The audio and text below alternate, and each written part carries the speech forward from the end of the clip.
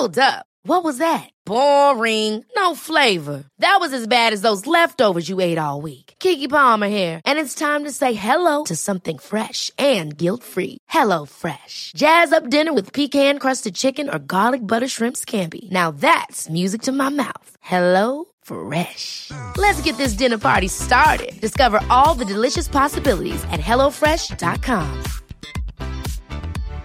One size fits all seemed like a good idea for clothes. Nice dress. It's a t-shirt. Until you tried it on.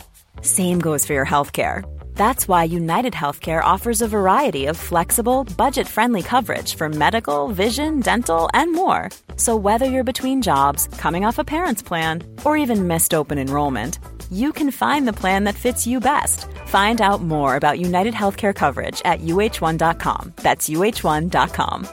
Many of us have those stubborn pounds that seem impossible to lose, no matter how good we eat or how hard we work out. My solution is PlushCare.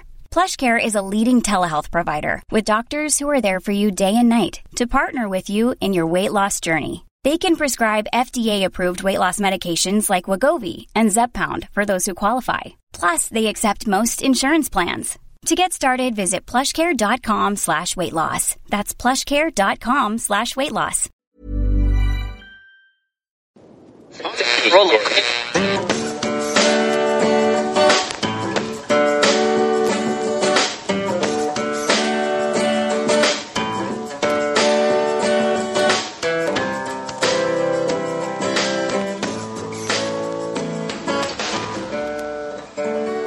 Acting as moderator for tonight's broadcast.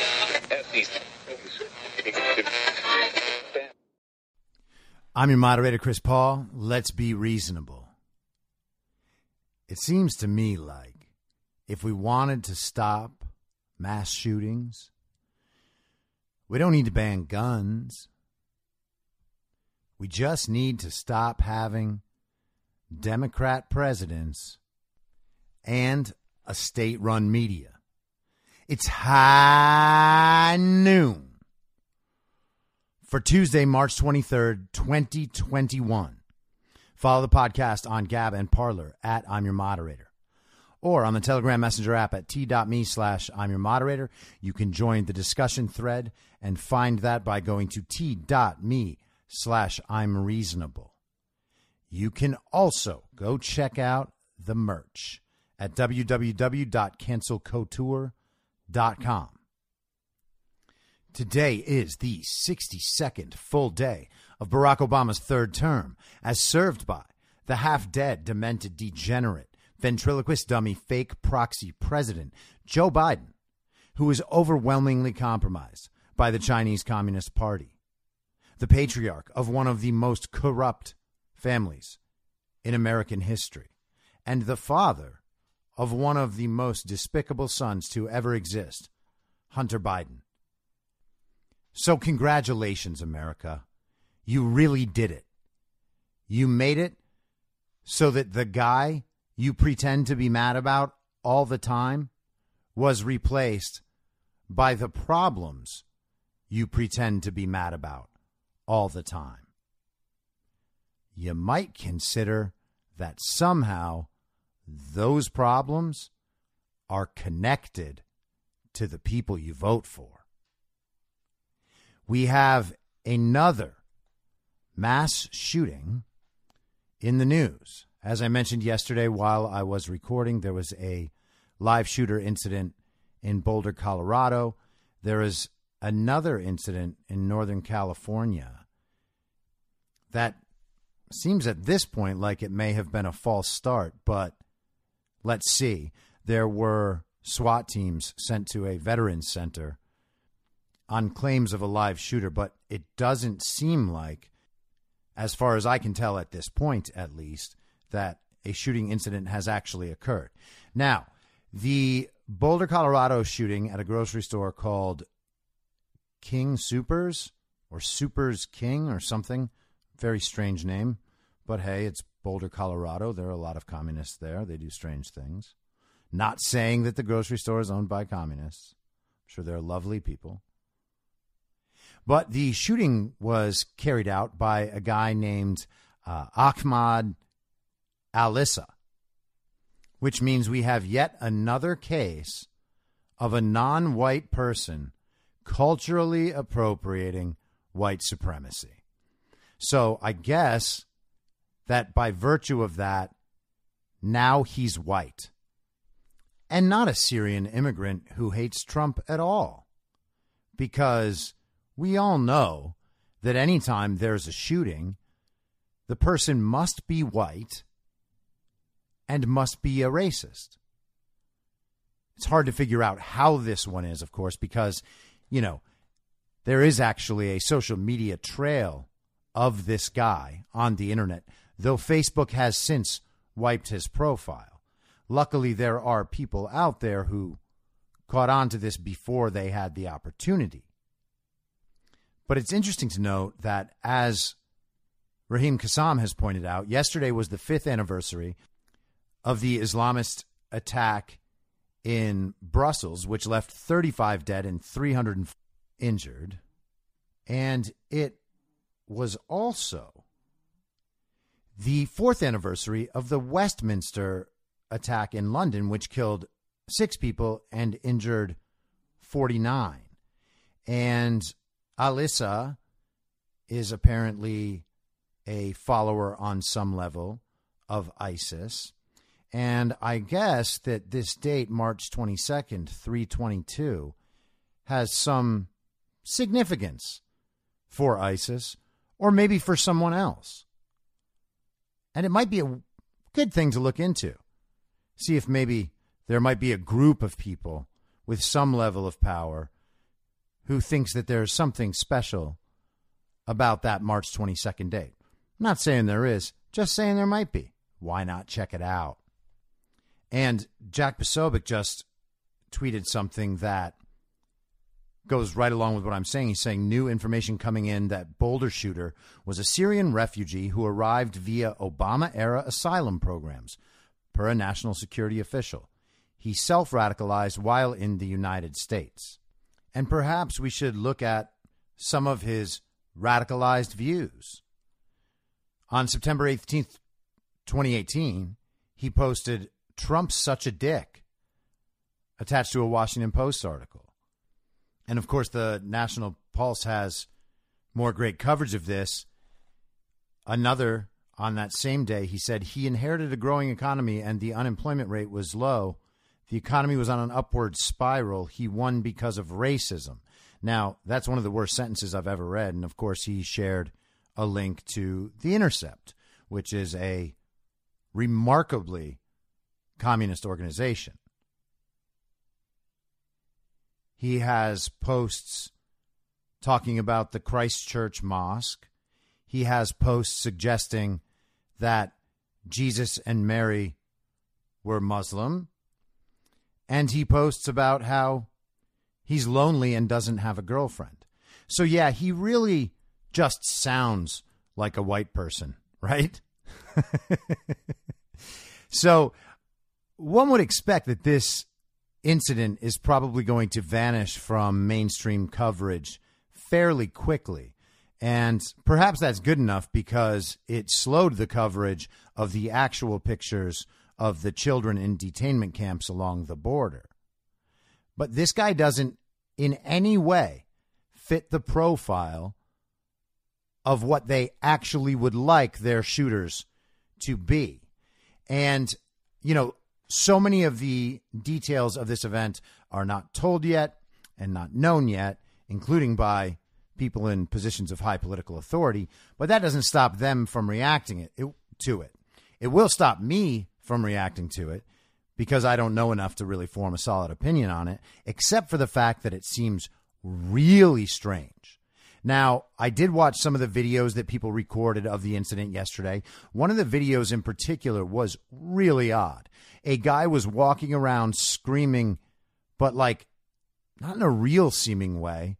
It was like he was trying to imbue his statements with emotion and seriousness, telling people to call 911. I guess whoever might be watching on his live feed needs to call 911. It's odd that someone with a phone in their hand wouldn't be calling 911. and instead was filming bodies on the ground in and around the grocery store, he actually walked past other people who were just casually standing in the grocery store doorway, typing on their phones. That's not what I would expect in an active shooter situation. I mean, if the guy's in there shooting and you're at the doorway, it seems like you should be running, not texting your friends. You know, if you are scared of what's happening inside. Now, if you're not scared of what's happening inside, then either you're an insane person or the thing that you're saying is happening inside is not, in fact, happening inside, or you're somehow related to the thing that's happening inside and therefore relaxed. If there's another option, I'd be happy to hear it. But it seems to me like these are the only or main things that might explain someone being totally relaxed while at the door of a grocery store where an active shooter is mowing people down inside. It's very odd.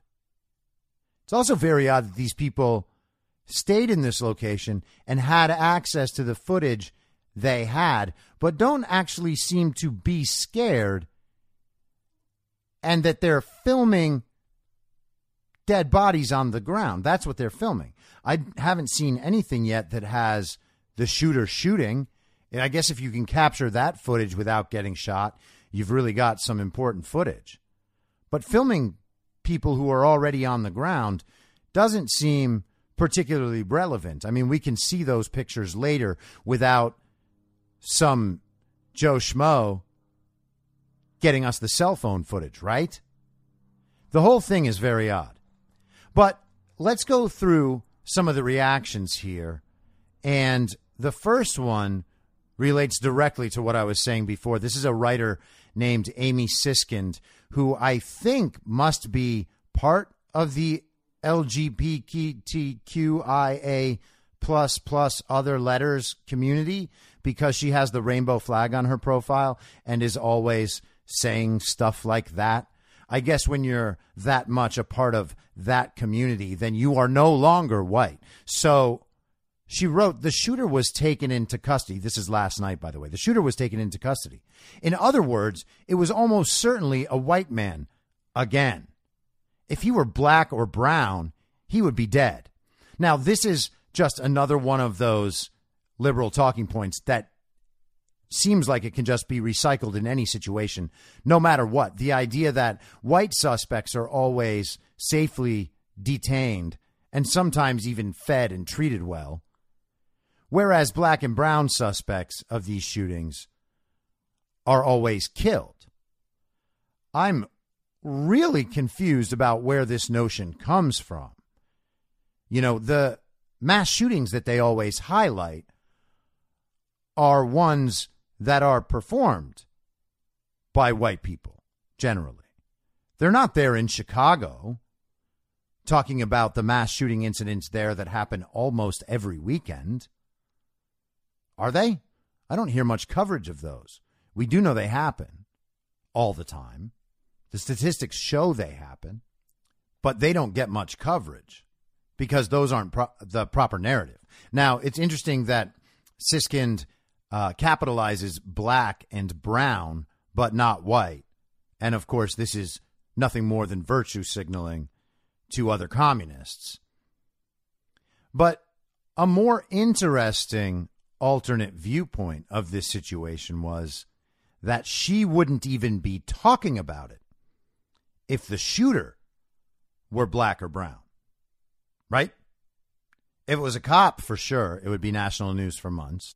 And if there was any indication whatsoever that this was racially motivated, it would be talked about for months. But this was a Trump-hating Muslim immigrant who's 21 and supports the communist agenda. So that doesn't sound quite right to them, does it? But nonetheless, they can't let that stop them. So Kamala Harris was asked as she was swearing someone in because, you know, she's vice president, and I guess that's what she does.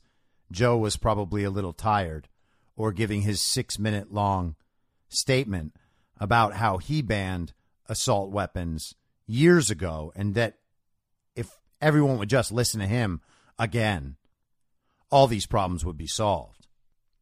But Kamala was asked about it, and she said, it's tragic.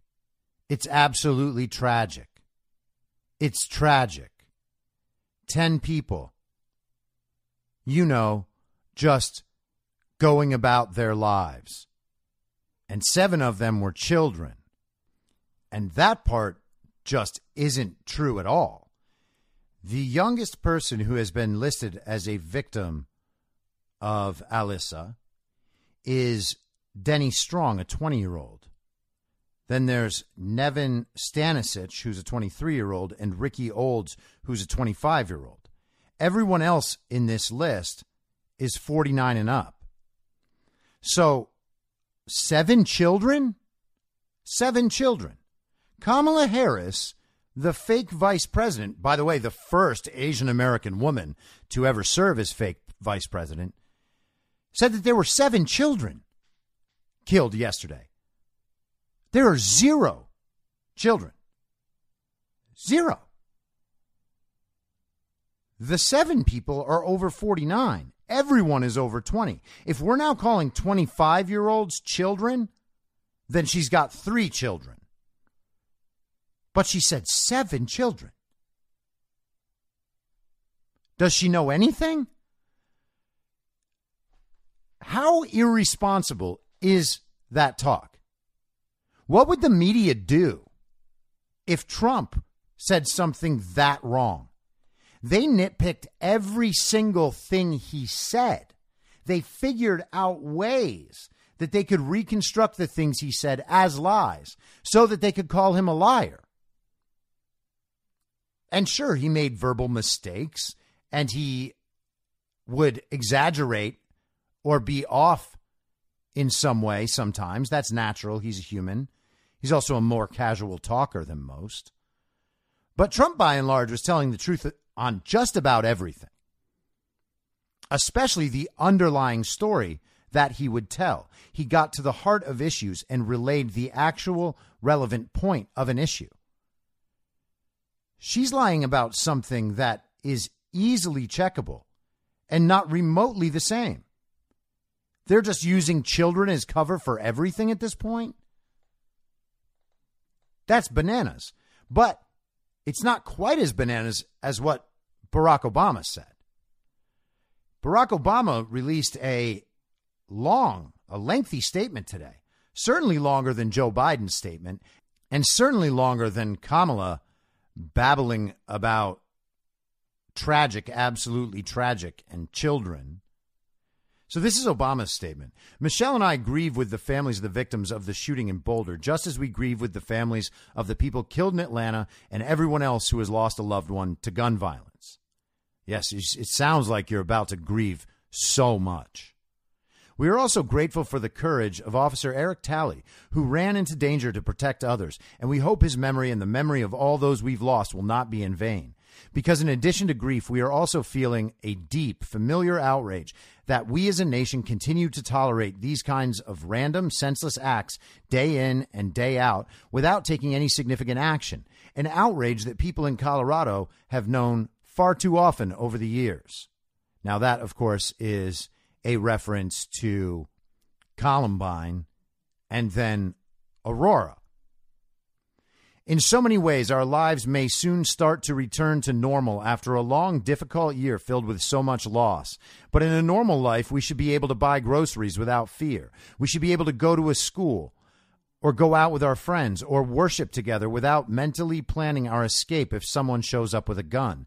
We should be able to live our lives without wondering if the next trip outside our home could be our last. Really? Well, apply that logic to COVID, Barack. We should, but in America, we can't. No, you're right. America is the most dangerous place on earth. We cannot even step outside our homes without wondering if we might die from someone getting within 6 feet of us. or someone not wearing a mask, or someone not following the science. It is long past time for those with the power to fight this epidemic of gun violence to do so. Great sentence. It will take time to root out the disaffection, racism, and misogyny that fuels so many of these senseless acts of violence. Really? We can make it harder for those with hate in their hearts to buy weapons of war. We can overcome opposition by cowardly politicians and the pressure of a gun lobby that opposes any limit on the ability of anyone to assemble an arsenal. We can and we must. Is that the problem here? Were the guns the problem here? Was racism the problem here? Misogyny was the problem here? Disaffection, okay, I suppose that's a problem. But why so disaffected? He was, after all, a Syrian refugee who sought asylum in America and apparently was given it under the policies of Barack Obama. So shouldn't he be not disaffected anymore? I mean, it sounds like that's a major upgrade in his life, going from Syrian refugee to claiming asylum to now just chilling out in America and insulting Donald Trump on social media. A once-in-a-century pandemic cannot be the only thing that slows mass shootings in this country. What? So the fact that there were not this level of mass shootings under Donald Trump was due to the once-in-a-century pandemic? Is that what we're meant to believe here? We shouldn't have to choose between one type of tragedy and another. Oh, good point, Barack. What about the tragedies of taking away the Bill of Rights? Would those be tragic things, Barack? Things that people died for? Things that have sustained our country in the way it has been sustained over this time, making us one of the greatest and most powerful nations in the history of the world. Seems like that would be a bigger tragedy than creating fear in society over random events, which may not be so random. You just wouldn't like what the actual causes are. Like our media, like Democrat presidents, like a gun control agenda that needs fodder to change public opinion. It's time for leaders everywhere to listen to the American people when they say enough is enough, because this is a normal we can no longer afford. Well, the interesting thing is it's not a normal. It's not a normal at all. And again, there were a couple of shootings during the Trump administration, but not nearly as many as there were under Barack Obama's illegitimate regime or Joe Biden's illegitimate regime. So four-term shadow president Barack Obama has now spoken. So I guess this is what it's going to be, right? I mean, that all makes sense, right? Did you feel your emotions tingling? Did Chris Matthews get that little feeling up his leg? That is just so weird. Marjorie Taylor Greene actually has an interesting answer about this, and she tweeted today, Colorado has everything the left has asked for. Universal background checks, red flag gun seizure laws, high capacity, in quotes, magazine bans, because, of course, high capacity is a term that they have defined and made up and now use. And it's the same as assault weapons, which not a single commie can define. Ask them. Ask them.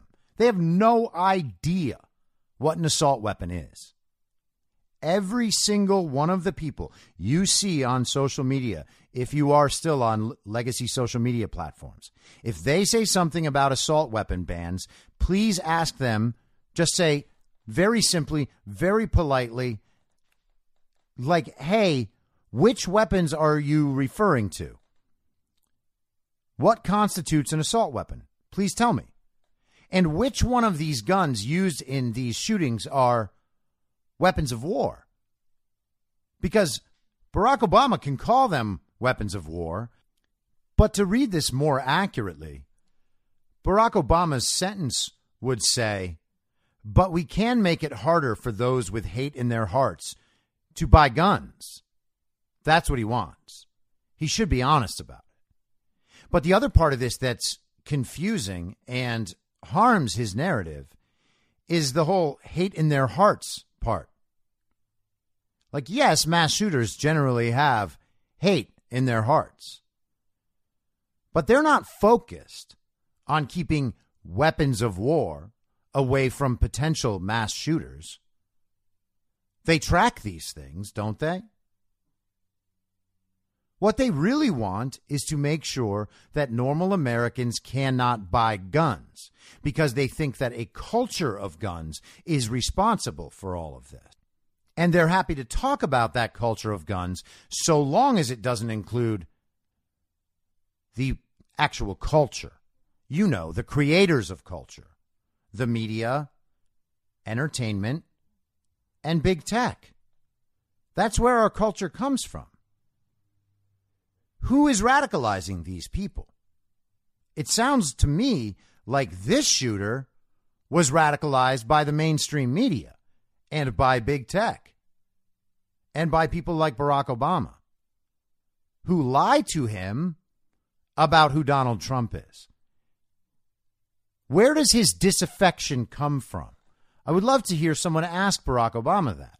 No one ever will, because no one ever asks Barack Obama questions. Except, hey, are you ready to be Barack Obama about the gun issue right now? Are you ready to be Barack Obama about the border issue right now? Oh, wait, can't ask him that. He might actually have to take responsibility for the border issue at that point. But what would taking responsibility even mean? You have to understand that they want these crises. They're not an accident. They didn't just start this policy based on the goodness of their hearts and then find out it's not effective policy.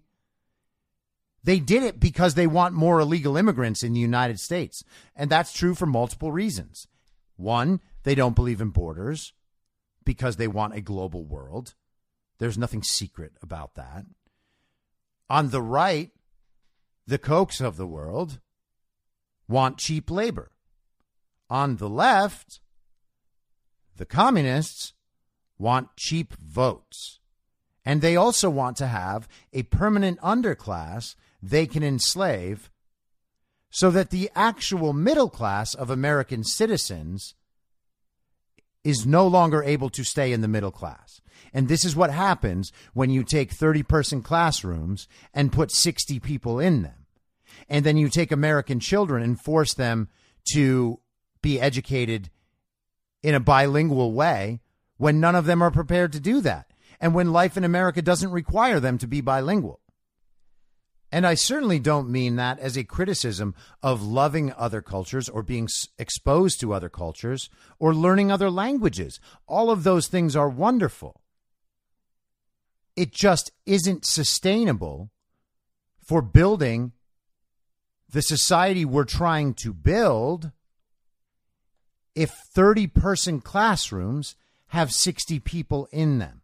That means that all the people who are American citizens and are taxpayers paying for their children to go to public schools are the ones being harmed by this. And, of course, the teachers' unions benefit and everything else. And the same motivations exist when it comes to the desire to ban firearms. They do not want the American people armed. It's not to protect other American citizens. It's not to stop mass shootings. It's so that the citizenry cannot protect itself, so that individuals cannot protect themselves, their families, and their homes.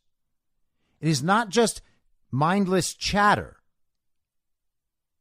about what's happening in the world right now and what's happening in our own military right now. The push to weaken our military, to drain it of its resources, and to drain it of its ethical validity by convincing our own soldiers that America is a terrible, hateful place. That's not for our protection. It's not to find equity for the LGBTQIA plus whatever community. It's got nothing to do with that. It's that they no longer want America to be the military force in the world. They want to leave that to China and to the UN, because that allows them to enact the global order they are trying to enact. You can say that sounds like a conspiracy theory, but it's true. So it's really just a conspiracy fact. And if you want to know how it's a fact, you can just listen to people in the World Economic Forum talk about these sorts of things. China offered military help. They offered 250,000 troops to protect the politicians in Washington, D.C., who were using our National Guard for that instead, to protect themselves. China offered troops. China runs training missions in Canada. They have troops in Mexico. UN peacekeeping missions are something everyone should look into. They're not pretty. We always think, oh, it's a UN peacekeeping mission. That's so nice that there are people there to keep peace in countries that I guess just can't protect themselves from themselves. That's what we're always told to believe about other countries. Do you think that they have no interest in pulling that model in America? They're trying to paint the picture that America cannot adequately protect itself from internal threats based on political divisions. That just happens to not be true at all. If it were true, why would you be defunding the police? The goal is not to create a safe America run and protected by Americans. The goal is to create a disarmed America with open borders that is run and governed by the world. America is being colonized. That is what they want. And the idea that people don't recognize this is insane to me. You have to be so detached, so comfortable in your normal life to not see what this is. And let's remember what they're doing in Washington, D.C. right now. They're holding hearings about whether or not D.C. should become a state, which is a ridiculous notion. And they're saying that it should become a state because of the number of people there, apparently, and because without statehood, then they're not properly represented in Congress. The truth is that it's just about only Washington, D.C. that's represented in Congress. I mean, sure, you've got some representation from New York and California and Chicago. But by and large, the Congress and the Senate are there to serve the interests of the residents of Washington, D.C. almost entirely. They do the bidding of the lobbyists who pay them. All those people live in Washington, D.C. There is a reason that Washington, D.C. goes every year like 95% Democrat. There's also a reason why it has one of the highest income rates in the entire country. It's because they wield the power of the federal government and the federal treasury. They do not need to be a state. Not in any way does Washington, D.C. need to be a state. It is a foreign entity right now, and it will remain a foreign entity until it becomes parts of Maryland and Virginia again, hopefully soon. Democrats want more representation. They want 2 more senators. There's nothing else that they want. You should watch, if you have 10 minutes, go on YouTube and search for Jody Hice D.C. statehood or Jody Hice Muriel Bowser. It's actually pretty funny. Again, the thing about these communist policies, they have to always only push them through by force because there is no rational or intellectual heft behind any of these ideas, which is why none of the people purporting to believe these ideas can actually ever explain them. And you can watch that happen. Basically, the arguments for D.C. statehood are that if they're not given statehood, then Washington, D.C. is disenfranchised. disenfranchised, which of course means that they're racist. So basically, it's just racist to not give Washington, D.C. statehood, despite the cascade of awful things that would happen to our country if that were to happen. This entire period, this last year plus, year and a half, has been entirely and only about taking power and entrenching that power and trying to use that power to give more power all the time. If there is any interest in the old guard of actually doing anything to help America, I'm not aware of where it is. It's non-existent in the Democrat Party. And there's no old guard Republican who's helping the country. Mitt Romney's not helping the country. Mitch McConnell isn't helping the country. These people are utterly corrupt. And it's unsurprising that the communists love this idea because, once again, it's important to remember that they don't know anything. Now, there was an article Sunday in the Washington Examiner. I didn't get to it yesterday, but I want to get to it today. The headline is "Public Vastly Overestimates Risk of Hospitalization from COVID-19," according to a study. And this article is by Michael Lee. Now, I read this study, and this study actually came out at the end of last December. And the study does have some problems inherent in the study. And that's caused because, of course, it's Brookings, and they take as premises a lot of things that actually aren't proven fact. Like, for instance, one of the questions, and we'll get to it, was about whether or not asymptomatic spread exists. And they classified it as misinformation to say that no, it doesn't. Now, that's not a cold, hard fact, okay? The instances of proven asymptomatic spread for the coronavirus around the world are almost non-existent.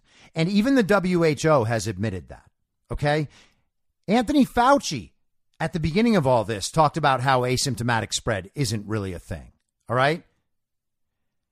What they're saying about that simply is not true. To say it's misinformation to deny the prevalence of asymptomatic spread is itself misinformation. And so they had a media contact email on that study, and I emailed that person asking for an explanation of this. And I'm sure I'm not going to get a response, but I felt like it was important to put that forward nonetheless.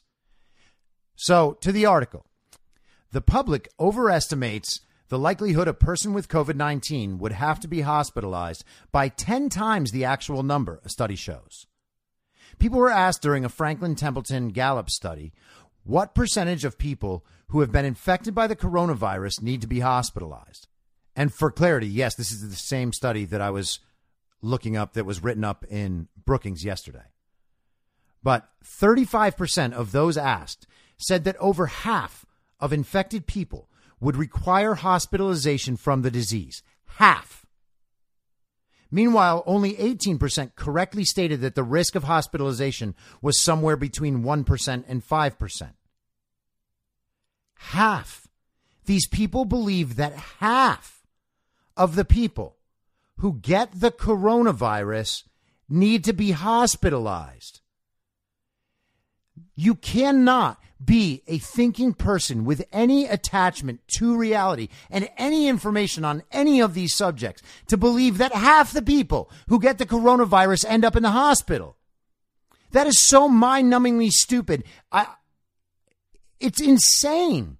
This is just the media screwing people up completely. And then people, of course, not having the personal curiosity or responsibility to actually find out if the things that they're saying are true.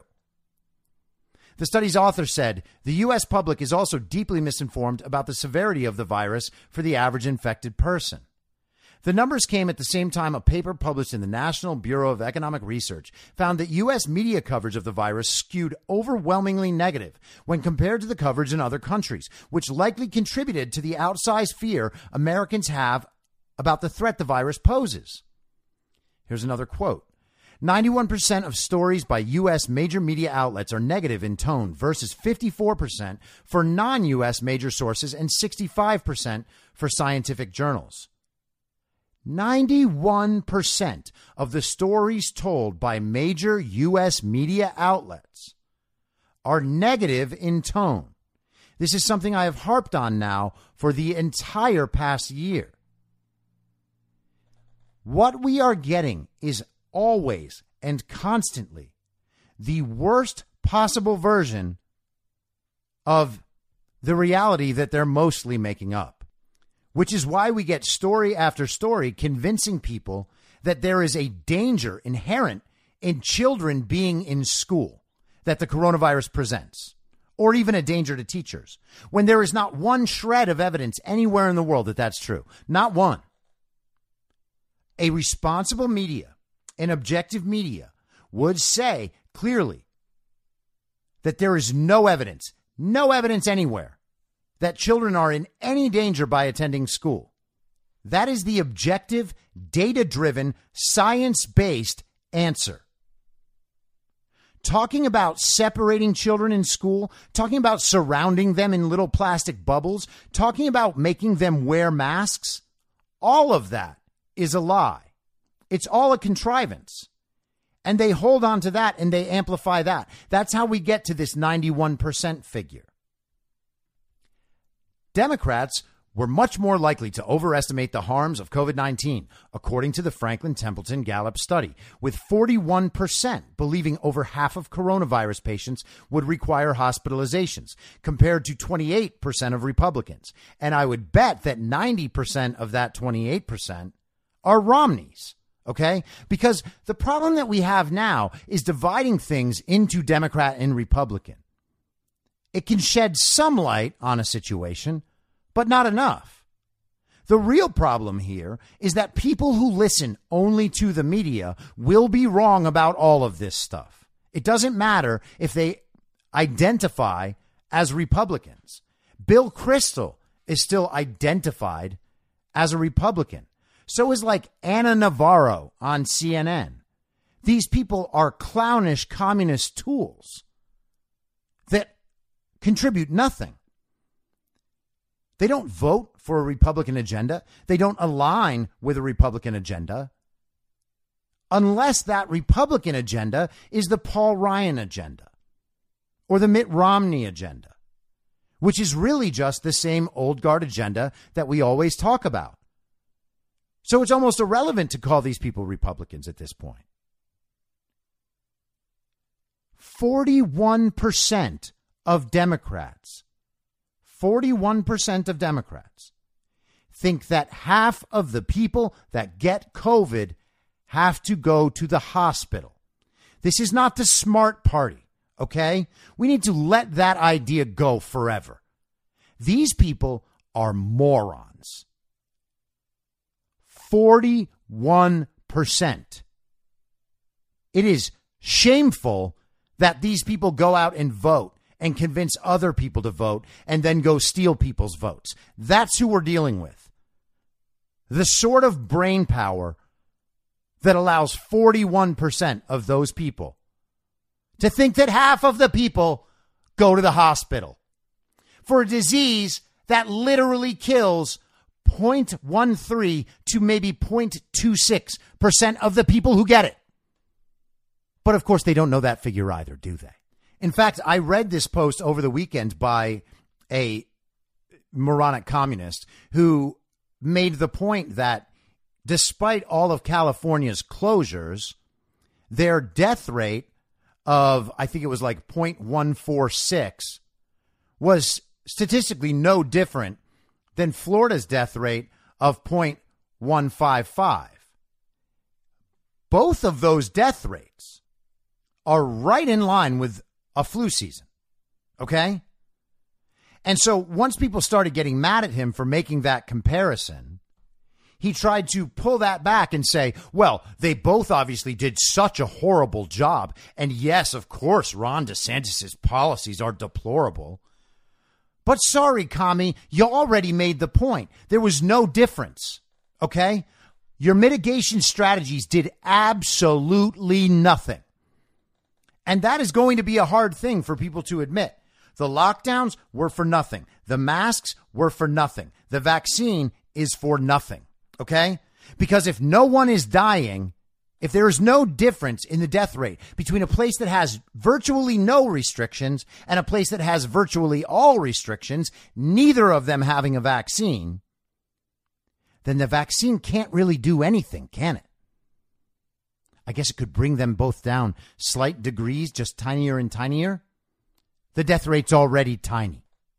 And it's so tiny that it becomes indisputably true that the human body, the human immune system, is more effective against the virus than the vaccine, with a 90 to 95% efficacy rate. And oh yeah, it doesn't prevent you from getting the disease, and you still have to wear a mask and you still have to socially distance, but now at 3 feet and not 6 feet, even though everybody's going to keep doing 6 feet because they're communists and can't think. But sure, we need the vaccine. God, we really need that vaccine.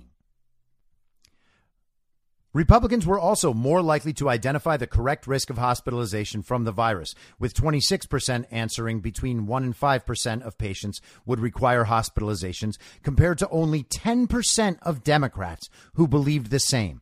10% of them. 10% of them. By the way, this isn't even something that you have to read statistics about. This is something so simple that it's intuitive. You see the number of cases. You see the number of deaths. You really think that half the fucking people who get the virus are in hospitals? Every hospital in the country would have been overwhelmed for the entire last year. Instead, no hospital was ever overwhelmed. And that also is true, though they don't know it because they don't read. Literally 90% of Democrats were wrong about something that simply intuitively true. 90%. And they still scream about following the science and following the data. These fucking communists, all they do is whatever they're told. These errors in factual knowledge appear to have important real-world implications, the study's authors noted.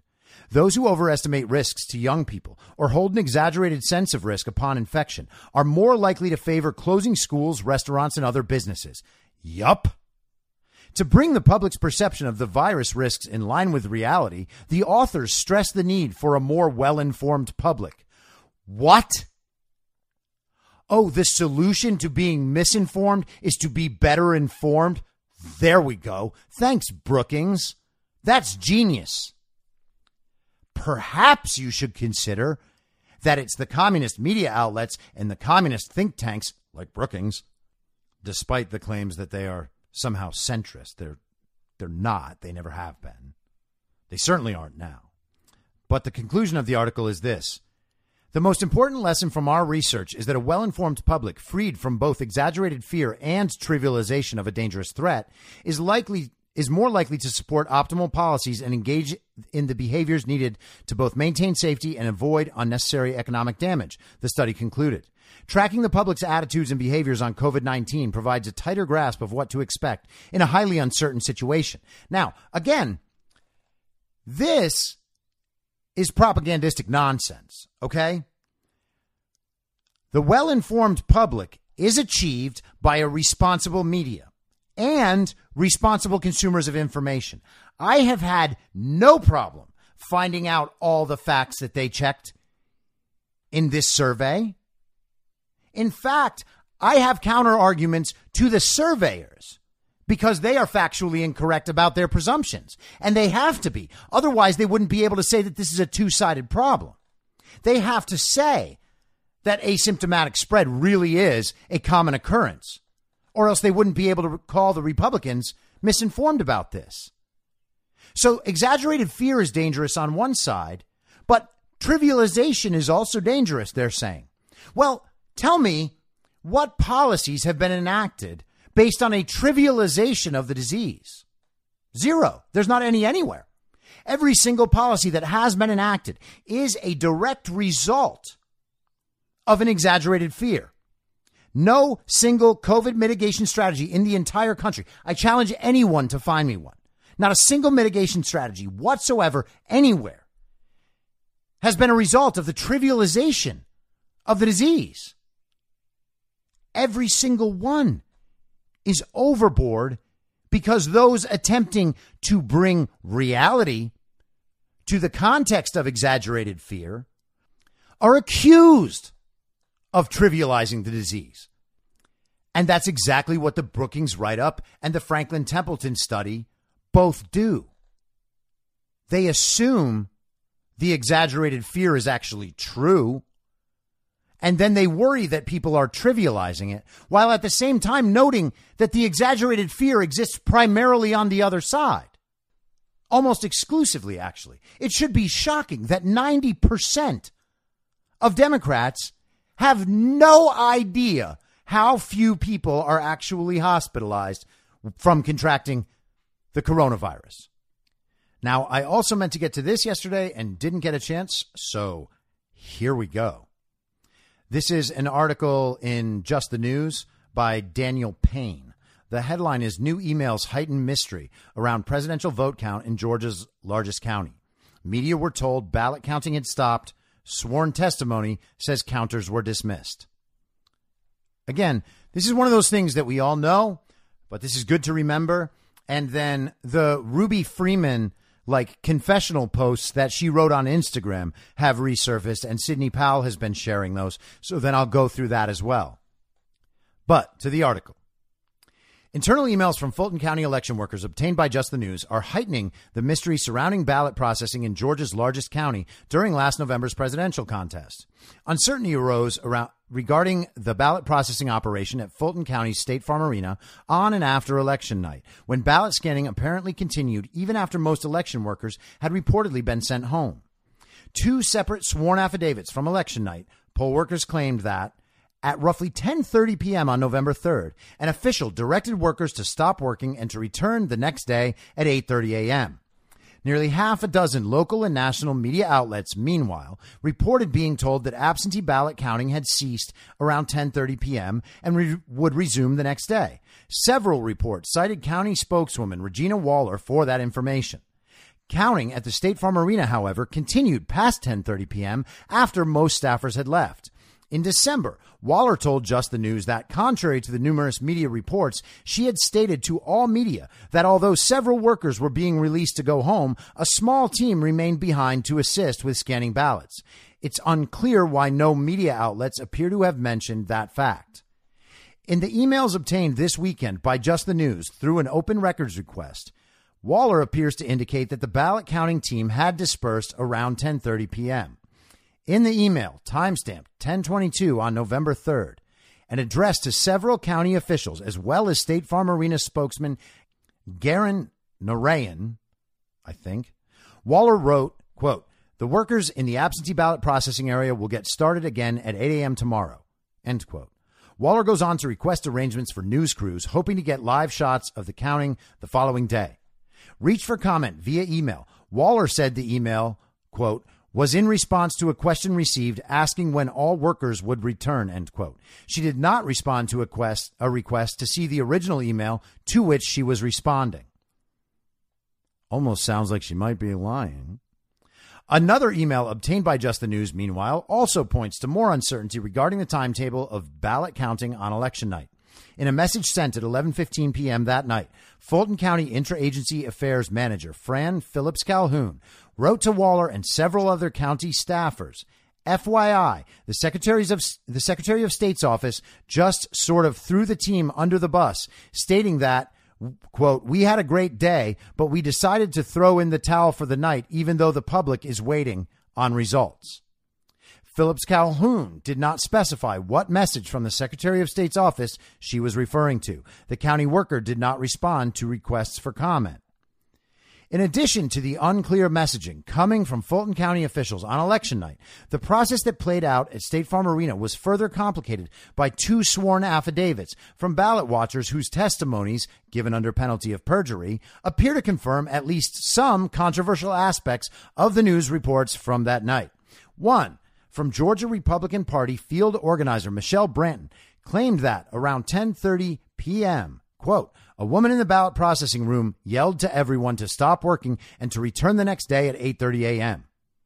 Nearly all of the staff's workers departed the arena after that directive, Branton stated, leaving only a small number of workers behind, one of whom was Regina Waller. Another Georgia Republican Party ballot watcher, Mitchell Harrison, said in his own sworn testimony that he worked alongside Branton that night and also witnessed the woman dismiss workers, quote, sometime after 10 o'clock, end quote, after which, quote, all but 4 election employees left the arena. Both Branton and Harrison said they had been directed by a GOP supervisor to obtain the number of ballots scanned and the number remaining to be scanned. Both claimed to have asked Regina Waller for that information 3 separate times. Waller eventually told them to find the information on the state's website. Now, why would she have to have them do that? The 2 left State Farm Arena shortly after 10:30 p.m. and said that sometime after returning to the Fulton County Board of Elections warehouse, they became aware that ballot counting was still continuing at the arena.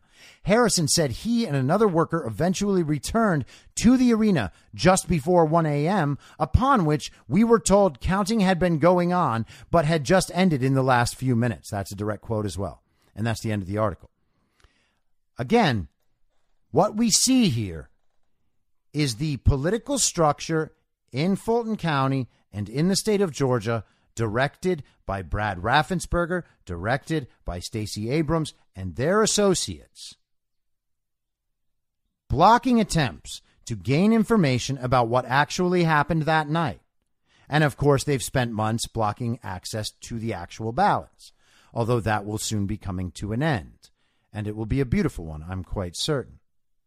But what they are referring to is, in fact, what the video we have from the arena that night shows. It shows a group of people, 2 of whom being Ruby Freeman and her daughter, pulling ballots from a suitcase hidden all day under a table, and then processing all of these ballots. Okay? Now, this is Ruby Freeman's Instagram post from the following day or following days. Now, this is right after November 3rd. And these posts went up. We saw them. We saw the video. And then, of course, we were censored. But here it is if you haven't gotten to this yet. And now this is from the Instagram account, RubyFreeman_Georgia. I posted this on my Facebook page and wanted to share it with the Instagram community. I am so proud of my baby because today we did something that changed history, and we decided we will not be silent and allow evil to control this country. I was shocked, hurt, and deeply upset to see how many people support evil, racism, and ignorance while counting many ballots for Donald Trump. I was almost in tears seeing how very few people wanted to support a black woman, well, I guess she means an Asian American woman, become the first female vice president, or an excellent man named Joe Biden while counting the ballots. So what she's saying here is that everyone was voting for Donald Trump and no one was voting for Biden. This is her actual accounting of what she was processing, the real votes. Thank God my baby had a plan, and today we put that plan in action. After those Trump supporting and Fox News, though they won and left the building. I guess that must be thought they won and left the building. My baby knew how racist Georgia was, and we knew how the vote was going to go. So we resorted to Plan B, and now you see the results of my brilliant baby.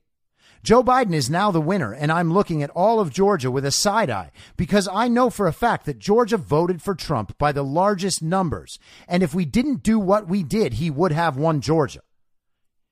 I've seen and I noticed many black names who voted for Donald Trump, and that really bothers me because you're all the reason he won. Got it?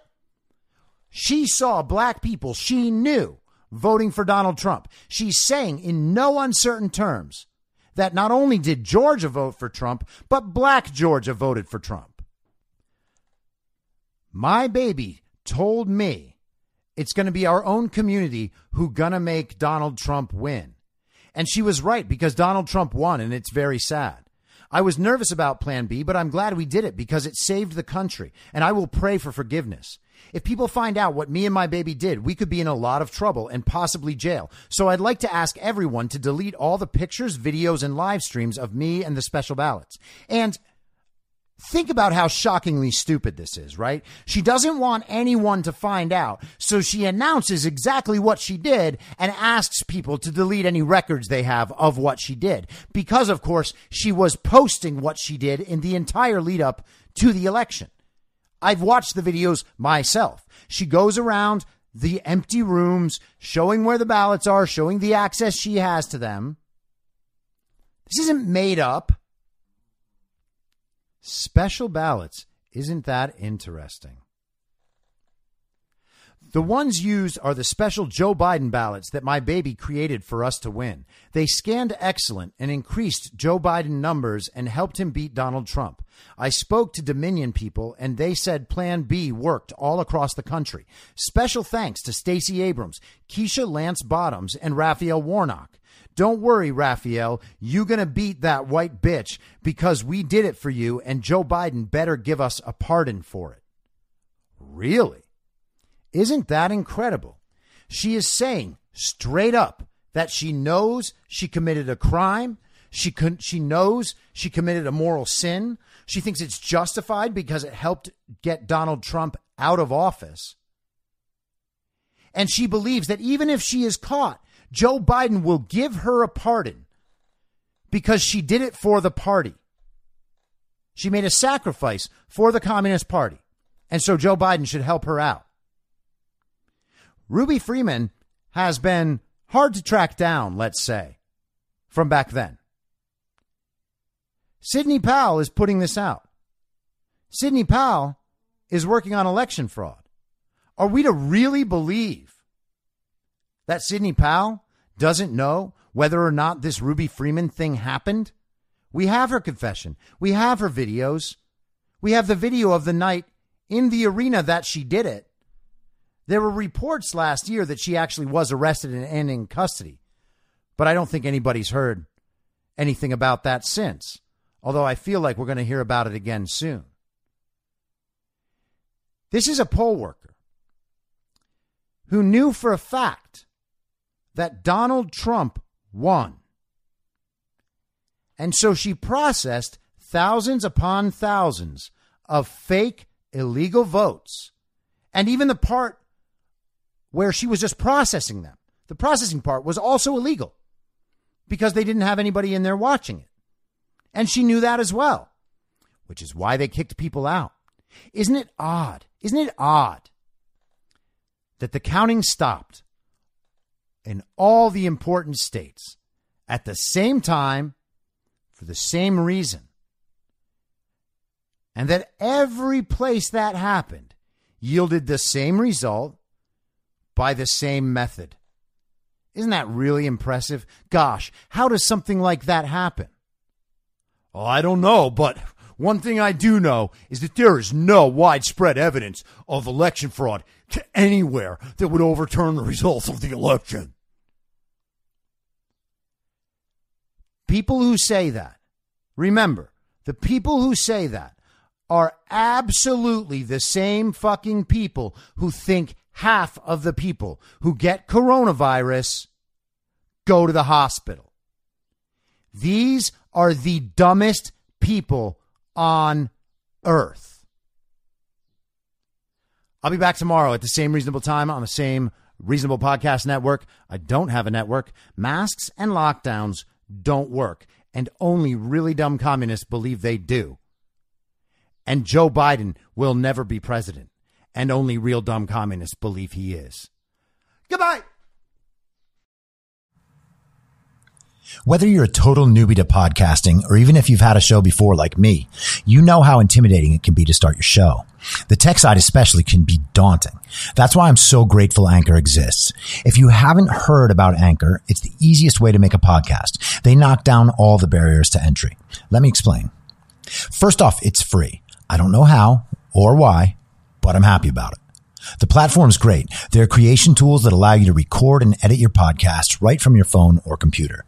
Anchor will distribute your podcast for you so it can be heard on Spotify, Apple Podcasts, and many more. I can't even begin to describe how much easier it was to get my show on all the major platforms this time than it was a few years ago. You can make money from your podcast with no minimum listenership. That's right. You build your show, you make money. It's everything you need to make a podcast in one place, and the company is committed to the success of its content creators. Go download the free Anchor app or go to anchor.fm to get started. Thanks for listening. Please follow the podcast on Instagram and Parler at I'm Your Moderator. Soon I'll be up on Rumble with a video aspect. In the meantime, if you'd like to support the show, I have a Substack, imyourmoderator.substack.com, where you can donate. Or you can donate at anchor.fm by searching Be Reasonable with your moderator, Chris Paul. I hope to see you soon. Back out on the range.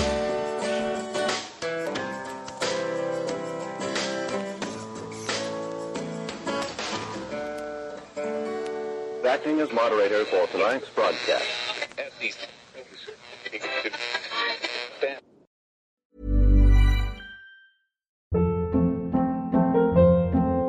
Hold up. What was that? Boring. No flavor. That was as bad as those leftovers you ate all week. Keke Palmer here, and it's time to say hello to something fresh and guilt-free. Hello Fresh. Jazz up dinner with pecan-crusted chicken or garlic butter shrimp scampi. Now that's music to my mouth. Hello Fresh. Let's get this dinner party started. Discover all the delicious possibilities at HelloFresh.com. Imagine the softest sheets you've ever felt. Now imagine them getting even softer over time. That's what you'll feel with Boll & Branch's organic cotton sheets. In a recent customer survey, 96% replied that Boll & Branch sheets get softer with every wash. Start getting your best night's sleep in these sheets that get softer and softer for years to come. Try their sheets with a 30-night guarantee. Plus, get 15% off your first order at bollandbranch.com. Code BUTTERY. Exclusions apply. See site for details. Even when we're on a budget, we still deserve nice things. Quince is a place to scoop up stunning high-end goods for 50 to 80% less than similar brands. They have buttery soft cashmere sweaters starting at $50, luxurious Italian leather bags, and so much more. Plus, Quince only works with factories that use safe, ethical, and responsible manufacturing. Get the high-end goods you'll love without the high price tag with Quince. Go to quince.com/style for free shipping and 365-day returns. In my mind, that's the end game. Thanks for listening. If you'd like to follow what I'm reading and thinking throughout the day, you can do that by downloading the Telegram Messenger app and going to t.me/I'm your moderator. On social media, you can follow me on Truth Social, Getter, and Gab at I'm your moderator. I also have channels on Rumble and BitChute. If you'd like to follow the writing, you can find me at imyourmoderator.substack.com. The merch site is cancelcouture.com or go direct shop.spreadshirt.com/cancel-couture. If you'd like to support the podcast financially, the best place to do that is Ko-Fi. Go to ko-fi.com/I'm your moderator. And all of these details will appear in the show notes with each episode. I'll see you soon down on the range.